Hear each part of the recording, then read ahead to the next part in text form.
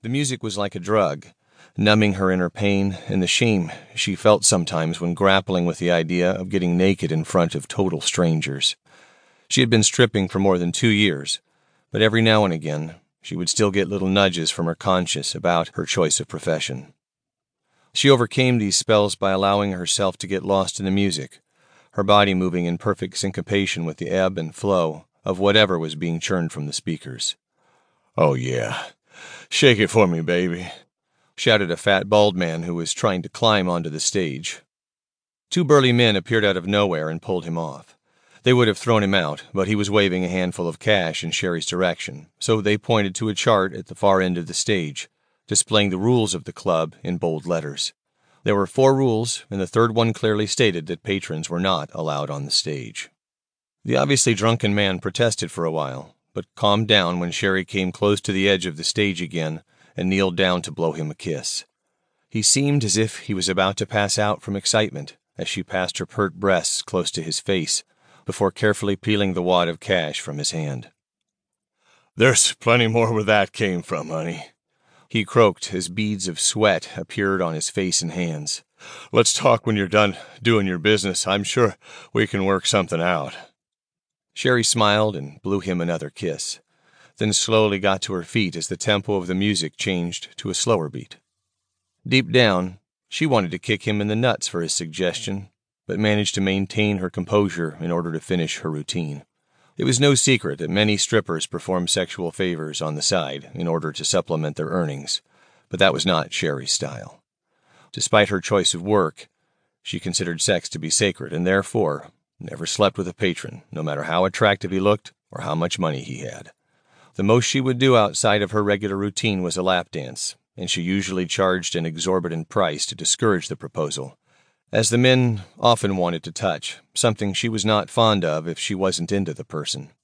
Needless to say, there were men who would pay her the amount asked in order to get that dance from her.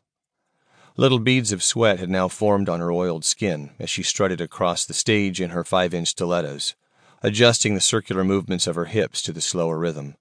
The crowd went wild again at the sight of her gyrations, which were graphic imitations of the sexual act, and the requests for her to get naked grew even louder. Having placed the money she received so far securely out of the way, she hooked her thumbs into the slender waist of the last scrap of clothing she had on, and eased the flimsy garment about an inch downward, and then stopped. "Take it off! Take it off!" The chants grew louder as Sherry teased the crowd, pulling down her panties a half-inch at a time until the treasured spot that the patrons wanted to see was only barely concealed. Although she had done the same routine so many times before, she was still slightly self-conscious when it got to that part. She knew the patrons thought that she was just teasing, but she was hesitating, as she always did, just before exposing her entire body. As usual, she wondered how they would react if she refused to strip all the way. However, like all the times before, the sight of dollar bills being waved at her, and even being tossed onto the stage, caused her hands to make that final downward movement all the way to her ankles. With the noise level at a fever pitch and her body fully stripped, Sherry stepped away from the crumpled scrap of lace to gyrate on the pole suggestively for one last time, extending the delight of the patrons as the music slowly died down.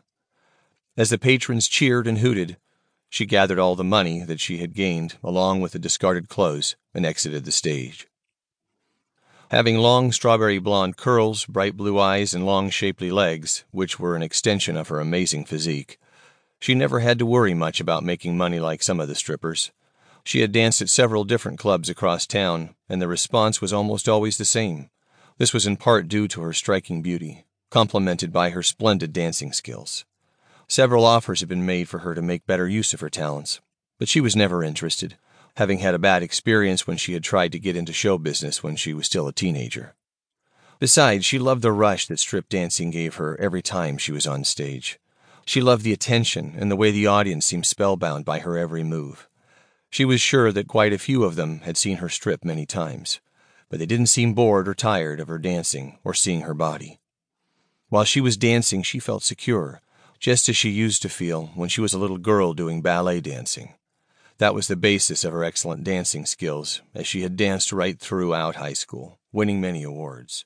Back then, she closed